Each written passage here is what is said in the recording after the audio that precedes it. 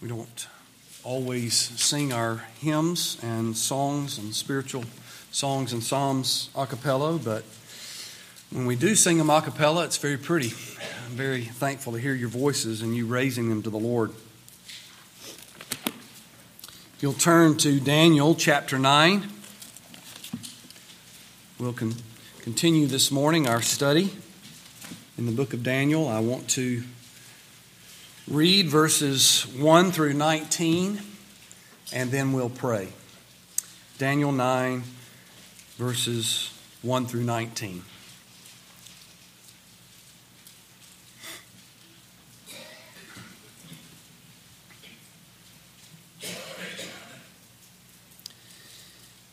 In the first year of Darius, or Darius, the son of Ahasuerus, of Median descent, who was made king over the kingdom of the Chaldeans, in the first year of his reign, I, Daniel, observed in the books the number of the years which was revealed as the word of the Lord to Jeremiah the prophet for the completion of the desolations of Jerusalem, namely 70 years.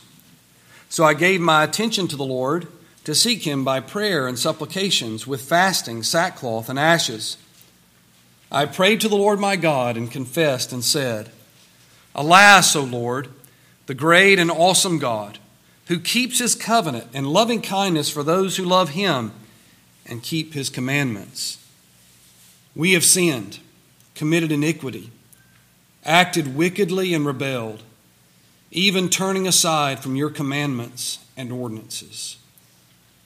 Moreover, we have not listened to your servants, the prophets, who spoke in your name to our kings, our princes, our fathers, and all the people of the land.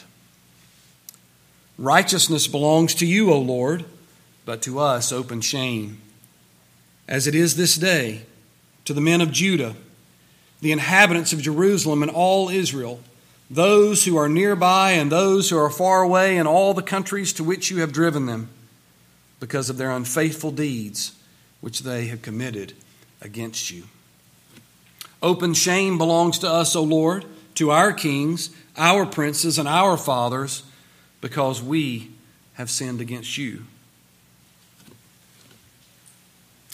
To the Lord our God belong compassion and forgiveness, for we have rebelled against him. Nor have we obeyed the voice of the Lord our God, to walk in his teachings which he set before us through his servants the prophets. Indeed, all Israel has transgressed your law and turned aside, not obeying your voice. So the curse has been poured out on us, along with the oath which is written in the law of Moses, the servant of God, for we have sinned against him. Thus he has confirmed his words, which he had spoken against us and against our rulers who ruled us, to bring on us great calamity. For under the whole heaven there has not been done anything like what was done to Jerusalem. As it is written in the law of Moses, all this calamity has come on us. Yet we have not sought the favor of the Lord our God by turning from our iniquity and giving attention to your truth. Therefore the Lord has kept the calamity in store and brought it on us. For the Lord our God is righteous with respect to all his deeds which he has done. But we have not obeyed his voice. And now, O Lord our God, who have brought your people out of the land of Egypt with a mighty hand and have made a name for yourself, as it is this day, we have sinned. We have been wicked. O Lord, in accordance with all your righteous acts, let now your anger and your wrath turn away from your city Jerusalem, your holy mountain. For because of our sins and the iniquities of our fathers, Jerusalem and your people have become a reproach to all those around us. So now, our God, listen to the prayer of your servant and to his supplications. And for your sake, O Lord, let your face shine on your desolate sanctuary. O my God, incline your ear and hear. Open your eyes and see our desolations and the city which is called by your name. For we are not presenting our supplications before you on account of any merits of our own, but on account of your great compassion. O Lord, hear. O Lord, forgive. O Lord, listen and take action for your own sake, O my God. Do not delay, because your city and your people are called by your name. Let's pray.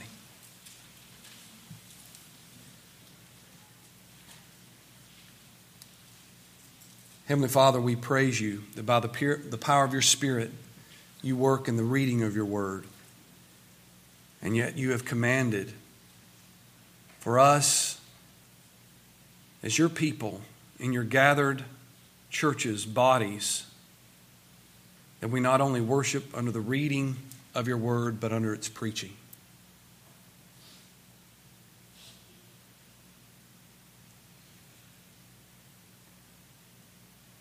Lord, I am not worthy to stand in this place in and of myself to speak these words to these who have gathered to hear and worship.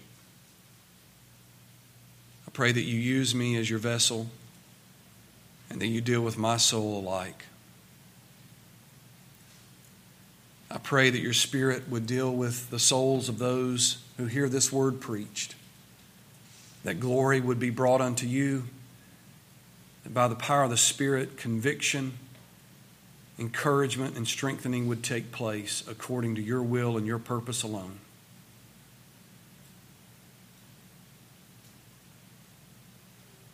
Our minds are weak.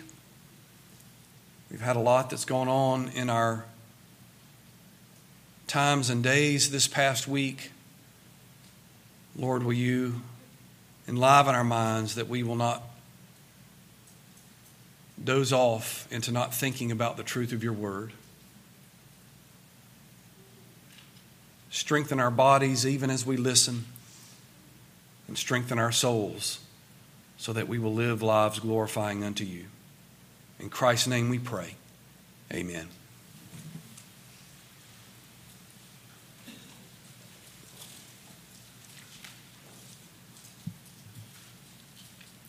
If you can imagine for a moment what it would be like to be in the state of Georgia and to have heard word that troops were nearing the borderlines of our state, coming from a foreign land to take our state over. And the word from the front lines continued to get worse and worse. The news was not good. Every day, every week, the soldiers were continuing to encroach from multiple sides, taking over the whole of the state. People were being pulled from their homes and sent away. As the news gathers and the time comes, you hear the soldiers themselves nearing your own home. And they begin to pull your family out of your home, take you into captivity and your family, and they whisk your children away to a foreign land. So it was in the day of Daniel. Everything he knew, everything his family had known for generations. Jerusalem was now captive. Israel had been captive for well over 100 years, some 120 years or so. And now, Judah, it was all under the Babylonian Empire. Daniel had lived this. He had lived it now for a long time. At the time of this prayer, he's somewhere in his 60s, late 60s, nearing 70. He is an elderly man, and he has known and seen little of his country for a long time. He has been an elder statesman for some time now, and the Lord has used him in many, many ways to deal with Babylon and Nebuchadnezzar.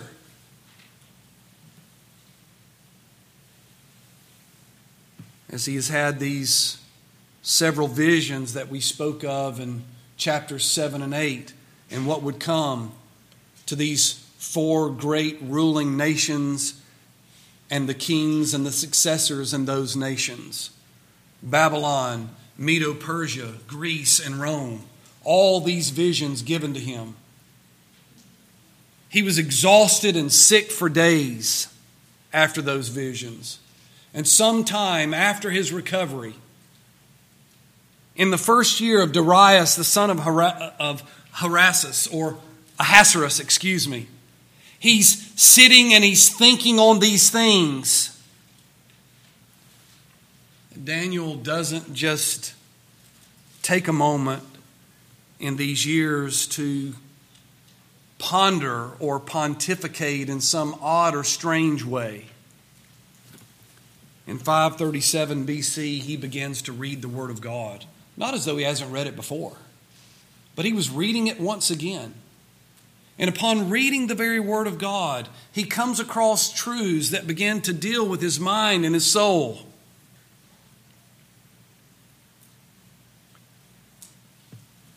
It says in verse 2, I, Daniel, observed in the books the number of the years which was revealed as the word of the Lord to Jeremiah the prophet.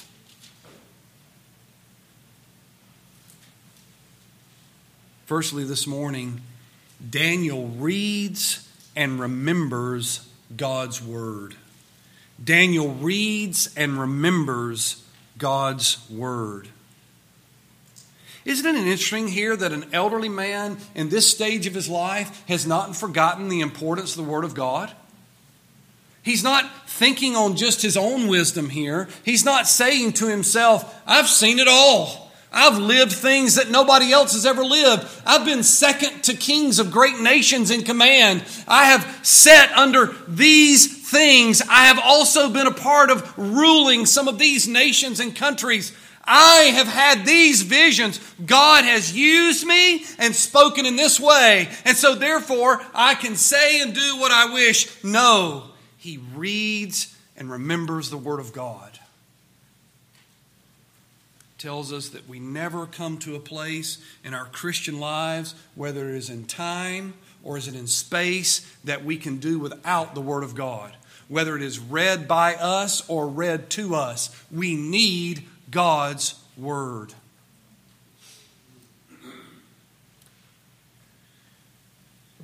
Now, certainly Daniel didn't have the Bible as we have it today. It probably would have been some collection of scrolls or some parchments that had been put together and bound together in a way that he could read it.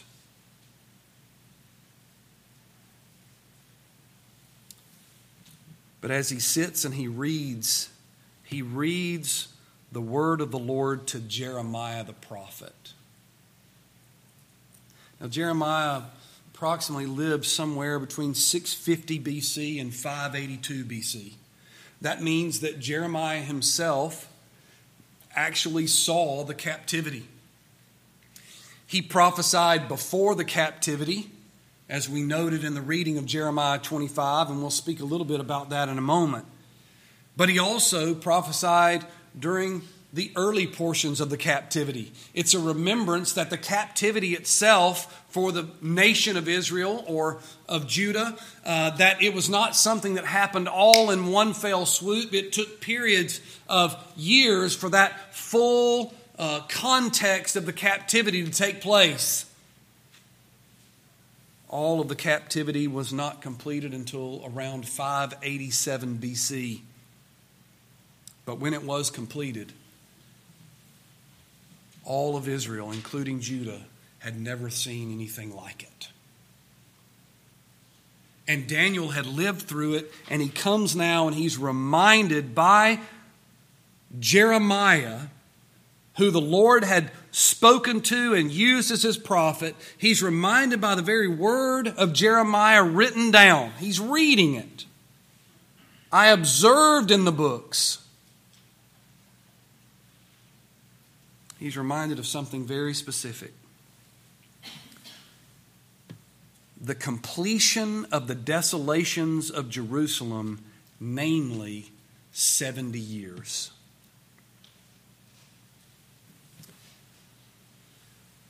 Well, we could say that he read from the scrolls not only Jeremiah's prophecy, he read from the scrolls the coming completion of the captivity. He read from the scrolls the coming completion of the captivity. Now, this is specifically speaking of Babylon's captivity. In Jeremiah 25, verses 8 through 17, which we read earlier, there was the prophecy and the promise of what would happen through Nebuchadnezzar, king of Babylon. And remember, that was prophesied probably some 25 to 30 years before it actually happened. I mean, that's pretty amazing when you think about it. Somebody could prophesy of what exactly would happen to Judah and the complete captivity of the nation of Israel in its whole. But not only did God give Jeremiah that word, but he also gave Jeremiah the word of this completion of what would happen. Nebuchadnezzar, the king of Babylon, is mentioned specifically in the captivity itself. And then in verse 11 of Jeremiah 25, it says, "This whole land will be a desolation and a horror, and these nations will serve the king of Babylon," which was mentioned earlier as Nebuchadnezzar, "and they'll serve him 70 years. And the very next verse says, "Then it will be when 70 years are completed, I will punish the king of Babylon and that nation, declares the Lord." He punishes them for their iniquity. And he says, and he punishes the land of the Chaldeans, and I will make it an everlasting desolation. This same prophecy is also given a little bit later in Jeremiah in chapter 29. Beginning in verse 10 of 29, it says, "For thus says the Lord, when 70 years have been completed for Babylon, I will visit you and fulfill my good word to you to bring you back to this place. For I know the plans that I have for you, declares the Lord. Plans for welfare and not for calamity, to give you a future and a hope. Then you will call upon me and come and pray to me, and I will listen to you. You will seek me and find me when you search for me with all your heart. I will bring you back to the place from where I sent you into exile." Now, Daniel's reading of prophecy, and in that prophecy, there is the idea of not only destruction, but this is judgment. Judgment brought upon Israel for what they had done over the period of generations upon generations upon generations.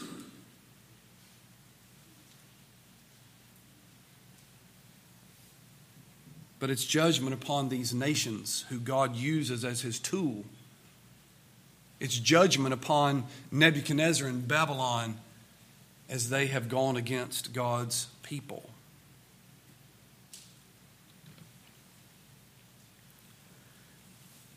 When Daniel begins to read this, he realizes all of this captivity that was prophesied and promised about, God also promised a culmination. God also promised that he would bring his people back. God also promised that there would be a time of relief.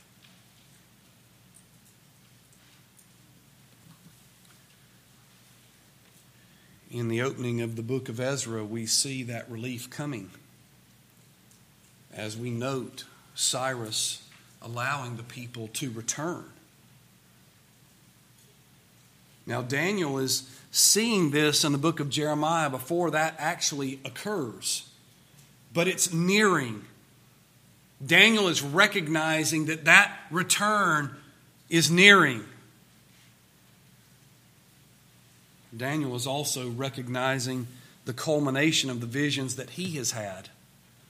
Cyrus was mentioned in those visions, Medo-Persia coming to deal with Babylon. We spent a lot of time looking in chapters 7 and 8 at what would take place to Medo-Persia. What would take place, to Babylon through Medo-Persia. And Medo-Persia being dealt with by Greece.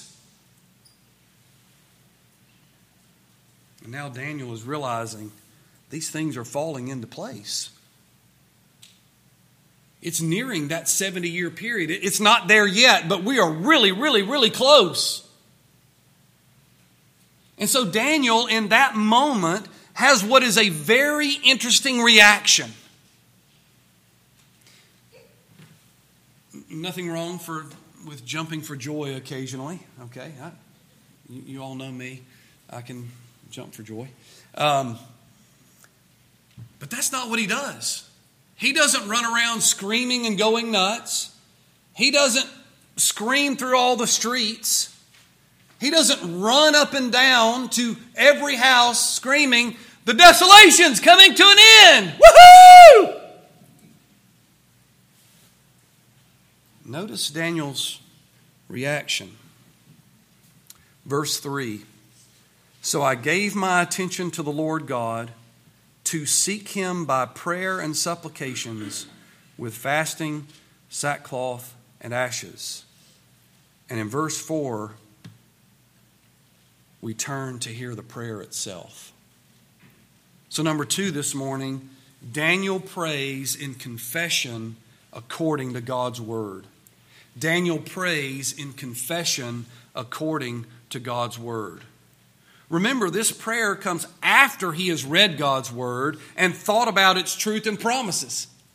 This is a prayer that's an outworking of the word of God in his soul, in his mind. It ought to let us know that there is a real sense of connectedness between prayer and the word of God. And it ought to let us know that our prayers shouldn't be mindless. They ought to be thoughtful. Even when they're prayed with enthusiasm, they ought to be thoughtful and careful.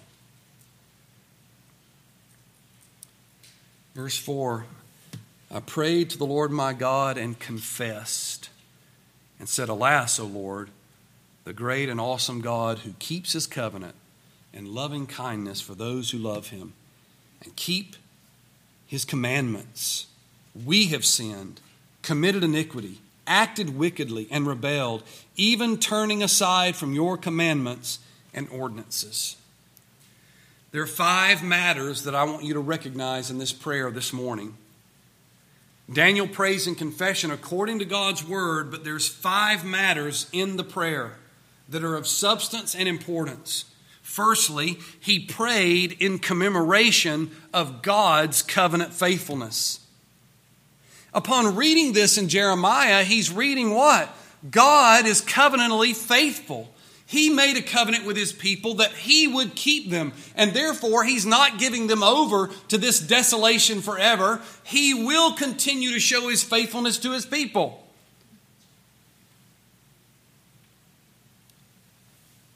We see this in verse 4. Alas, O Lord, the great and awesome God who keeps his covenant and loving kindness for those who love him. We see it in verse 15 as well. And now, O Lord our God, who have brought your people out of the land of Egypt with a mighty hand and have made a name for yourself, as it is this day we have sinned, we have been wicked. Here's the idea once again. He's appealing back to Scripture. From Moses' Scripture of the understanding of Egypt and what had taken place. Had God not shown that he brought his people out of the captivity of Egypt? He's reminded in this prayer of God's faithfulness, not only from the prophecy of Jeremiah, but remembering God had been a God who was always doing this. He was always bringing his people back to himself.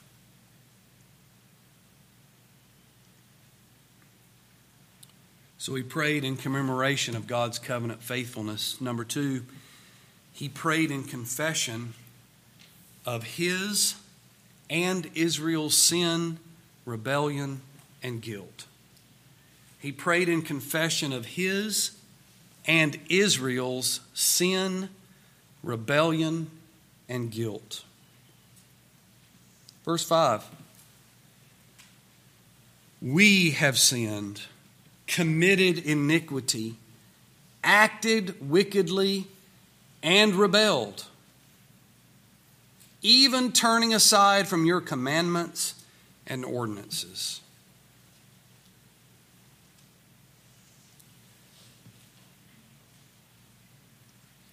He doesn't gloss over the issue at all here in the prayer. We've sinned. We've committed iniquity. We've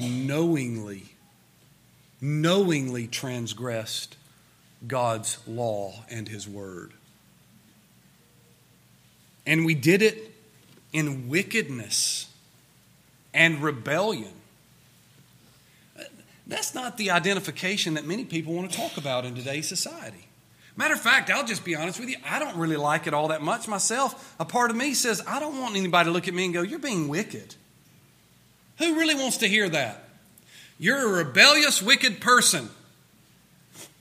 Who are you to speak to me like that? It gets up in us, doesn't it? You wicked, rebellious person. This tells us the sinful heart is real. And it's not just something that's external. It's the idea of us being sinful from the core. A sin nature is what we have. Even as believers, remaining sin and flesh causes us at times to still be self-righteous in a way, trying to prove ourselves to be worthy of something we're not.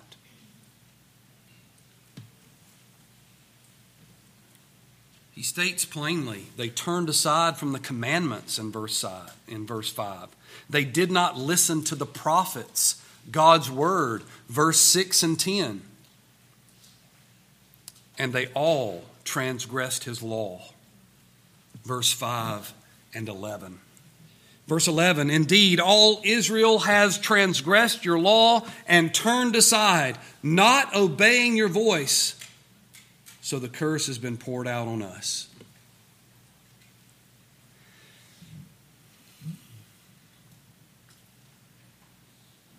I tell you, I love the grace of God. But I can only love His grace because He is very serious about judging sin. We live in a society today that wants to talk about grace but does not want to talk about sin and does not want to hear about proper judgment.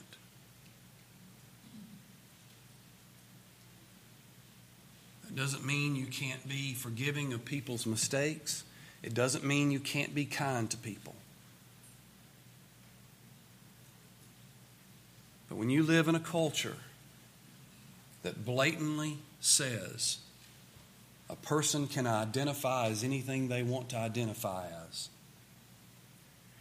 and if we as Christians go along with that and act like that is not a big deal or not a problem, then we ourselves are transgressing God's law.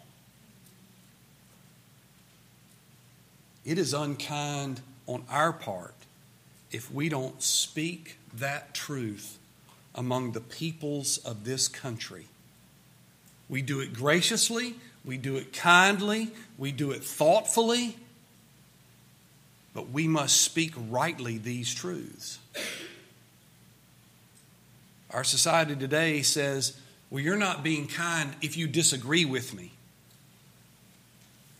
Folks, that's so twisted and ridiculous.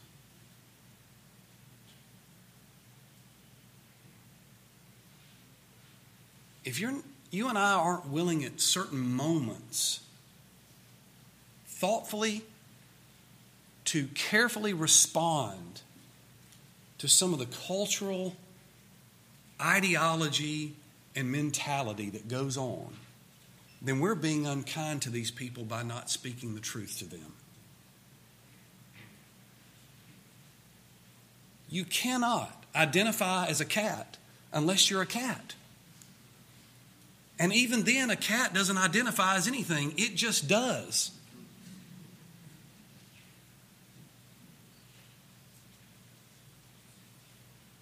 This world we're living in has gone nuts. And we're the ones that have to continue in God's truth. We have to realize that when we don't do it, we're transgressing God's law and He will bring judgment. And Daniel is praying, Lord, I see now why the judgment came.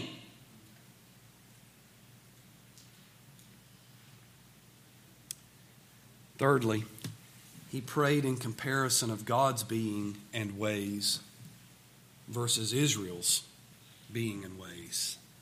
He prayed in comparison or contrast of God's being and ways versus Israel's. He prayed, God is righteous, verse 7. He also prayed in verse 7 and verse 8 that God has nothing to be ashamed of. Righteousness belongs to you, O Lord, but to us open shame, as it is this day.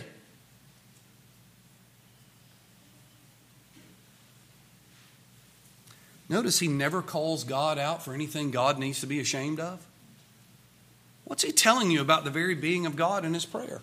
God in and of himself, no matter what he does and when he does it, he has nothing to be ashamed of.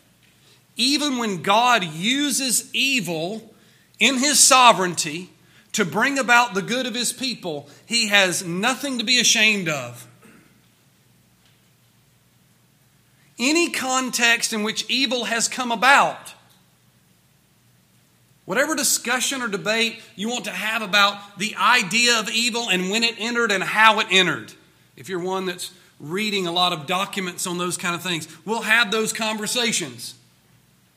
But it doesn't matter the context, the perspective or the detail of the perspective that you may take. Supralapsarianism, infralapsarianism, all those things. We can talk about those words and get all that worked out. But at the end of the day, we must say God is sovereign over all things,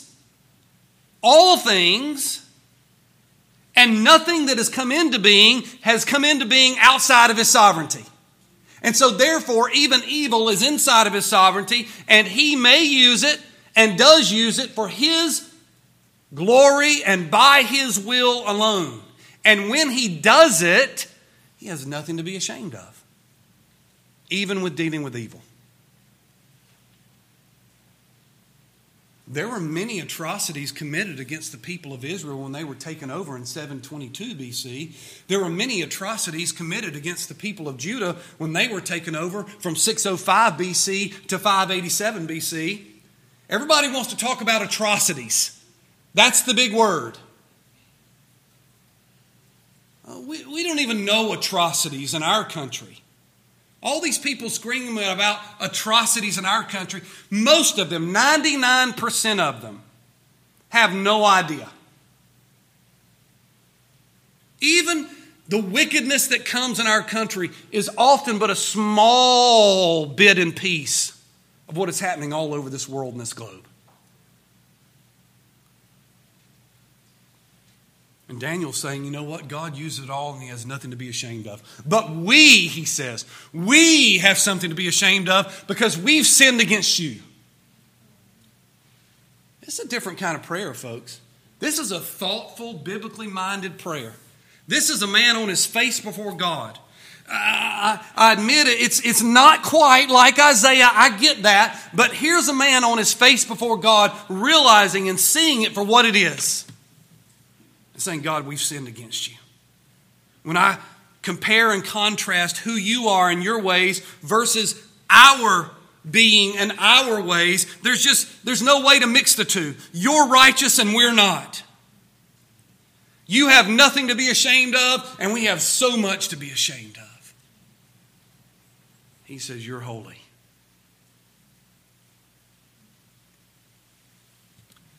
Lastly, he prayed in, well, I don't think that's lastly. I told y'all a story. That's not lastly, that's number 4. Forgive me. Number 4, he prayed in confirmation of God's promises and prophecies of justice. He prayed in confirmation of God's promises and prophecies of justice. Verses 12 through 14 is this whole understanding that God's word has been confirmed. Daniel's saying, I am a living witness to what God promised through the prophet Jeremiah. He's saying God used Jeremiah to tell the people years before, you're not walking in the light of God's truth.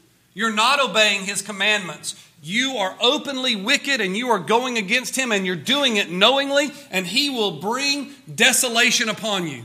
Isaiah had done the same earlier for Israel.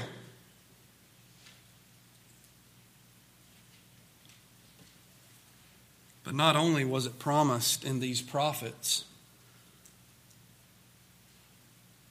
but in some sense, Daniel is even pointing to Moses here, because when you look at Leviticus 26, 14 through 39, and Deuteronomy 28, 15 through 68, you'll see that God told the people, if you disobey me, if you do not walk in my ways, this is what will happen to you. You will be brought down.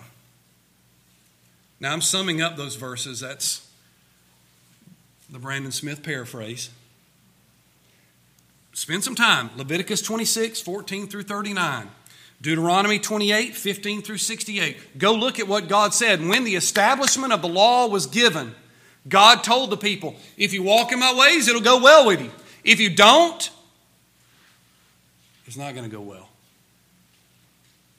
So even in Daniel's prayer, he's reaching back and saying, this was given to you long ago through the prophet Moses. And furthermore, Isaiah and Jeremiah have given it to Israel and Judah together. These things have been reminded and told to you time and time again. Now think about that for a second. How many thousand years, at least 2,000 years goes by, and how patient and gracious is God that He doesn't bring His people to this great desolation. Over a time, He's so covenantally faithful, He's so compassionate, He's so gracious and merciful. He gives them this 1,500, 2,000 year period, and He continues to try to teach them and show them and usher them and move them and shepherd them. And finally He says, no, I've been compassionate enough. Judgment will come. It's a reminder of what's going to happen when Christ returns, isn't it? The fullness of the gospel will have been sent out. The fullness of the times will have been made. And God will say, I've shepherded. I've been so gracious for these 6,000 years. If He returns soon. Or maybe it's another 3,000 or 4,000, I don't know. But whenever it is, He'll say, I've been compassionate. I've been patient. I've been gracious and loving kind. And you still rebelled. And you have not bowed the knee to my Son and repented and believed. And He will bring judgment. That doesn't make us happy, does it? But all fullness dwells in repenting and believing in the Son, the Lord Jesus Christ. All these promises and these prophecies of justice, Daniel has seen them unfold, and it brings him to pray before God, so much so that lastly he prayed in confession, asking for God to forgive the people. He asked for forgiveness in verse 9 and 19. He asked for forgiveness according to God's righteousness and compassion in verses 4, 9, 16, and 18 through 19. He comes before God, and not only does he ask for forgiveness, he asks for forgiveness according to God's righteousness, not his. He didn't come before God and say, look what I've done. He said, no, according to your righteousness, who you are. He didn't make any appeal to how nice of a person he was. Don't you see, God, what I've done?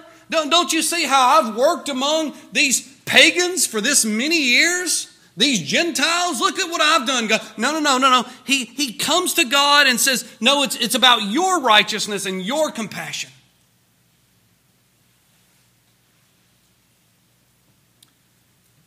Daniel, after reading the Word of God, is brought to a place to pray to the one true living God in the context of understanding. I'm not just praying for this nation. I'm dealing with the fact I'm a sinner too.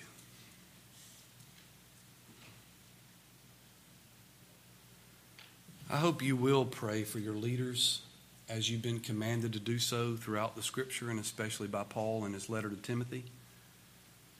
But I hope you don't pray self-righteously.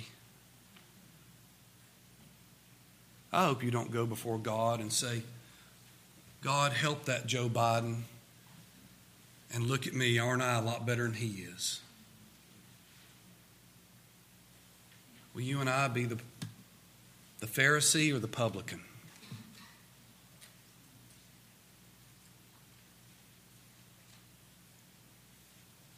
Do the things of those people surrounding the leadership of our country, do they just make me want to scream and go nuts sometimes? Yes, I'll admit that to you.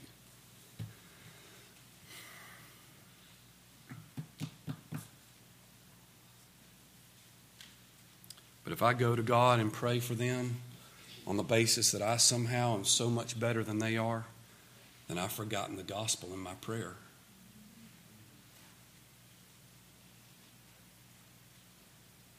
How do you really know if you were the president that you really would do that much better? How do you know that power wouldn't get to your head too? How do you know that if you weren't one of those inner circle people probably running most everything behind our president, even helping him walk out the door, how do you know that you wouldn't be engrossed in the power play of the moment? I can tell you, if you weren't thoughtful about it, you wouldn't be Daniel. You'd be taking it for yourself just like I would. Oh, don't we love power? Don't we love control? Daniel has seen that he is not a man in control. His prayer has shown us that he realizes God has been sovereign in all of this. God began the judgment, and God will end the judgment. God began the captivity, and he will end the captivity. I want to leave you with these 6 thoughts just quickly. Number 1, the Word of God speaks truth to all people. The Word of God speaks truth to all people, including prophets.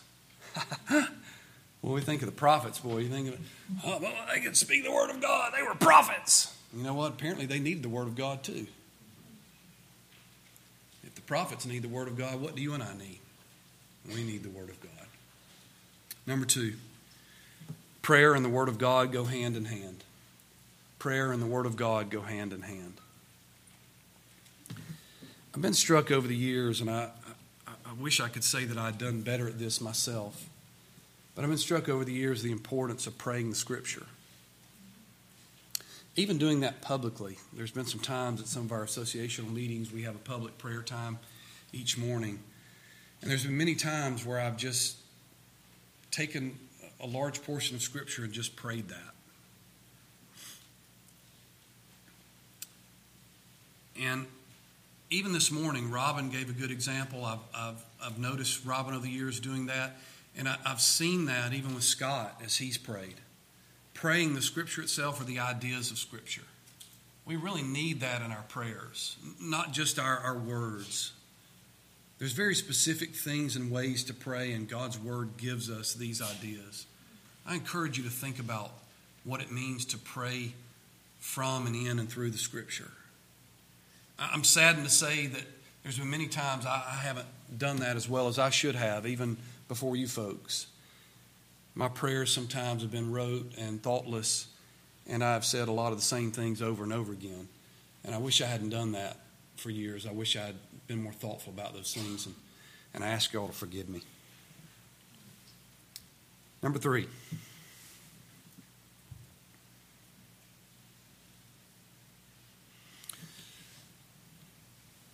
Prayer is often us pleading with God to listen after we did not listen and obey His word. Prayer is often us pleading with God to listen after we did not listen and obey His word. Isn't that odd to you? God gives me an opportunity to go plead with Him, to listen to me. After most of the time, the reason I'm praying is because I didn't listen to Him to begin with. Does that not show the compassion of God to us?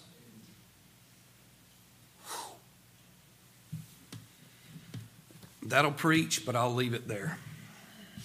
Number 4, prayer is the only vehicle to make confession and repentance of sin. Prayer is the only vehicle to make confession and repentance of sin. I think we need to think about that. There's another reason we need the Word of God tied with prayers, because the Word of God brings our sins before us specifically. And then we can turn and pray the prayers of Psalm 51 and so forth, the ideas of Psalm 32. We can pray those prayers in that sense, and that's the vehicle we have for confession and repentance. Whether it's a prayer where we actually use our voice or it's a prayer in our minds. But that is the vehicle, the only vehicle to make confession and repentance of sin. If we think our ongoing actions of our personal righteousness are going to be a vehicle of confession and repentance, then we've misunderstood the gospel. Number 5, prayer recognizes that God has nothing to be ashamed of in being or act. Prayer recognizes that God has nothing to be ashamed of in being or act. Let's pray like Daniel did. And pray to God, you don't have anything to be ashamed of, so therefore we glory in you alone. And then pray rightly too, Lord, we have everything to be ashamed of. We've sinned against you. That needs to be in specifics many times. But I think we need to recognize God has nothing to be ashamed of. We live in even a church culture in America now that does a lot of apologizing for God, and it's not good apology. There's bad apologetics because it's filled with a bunch of apologizing for God. Well, we don't need to apologize for God. He does not need the monkey off His back. He is sovereign and in control. He's pure and holy and righteous in all of His ways. He does not need our help to apologize for Him. We need to live and speak His truth and love Him with all our heart, our soul, our mind, and our strength. Number 6, prayer recognizes that all men have sinned and fallen short of the glory of God. Prayer recognizes that all men have sinned and fallen short of the glory of God. Let's take that thought in the Lord's Supper table. Amen? Let's pray. Heavenly Father, you've been faithful this day that we could come and worship you alone in the reading and praying and singing of your word and even the preaching of your word. We pray that these things have been done according to your truth, that we would glory in you alone. Where we have failed, Lord, forgive us. Show your covenant compassion once again. Bring us now to your table, that we would think rightly about our need for your Son, the Lord Jesus Christ. It's in His name we pray. Amen.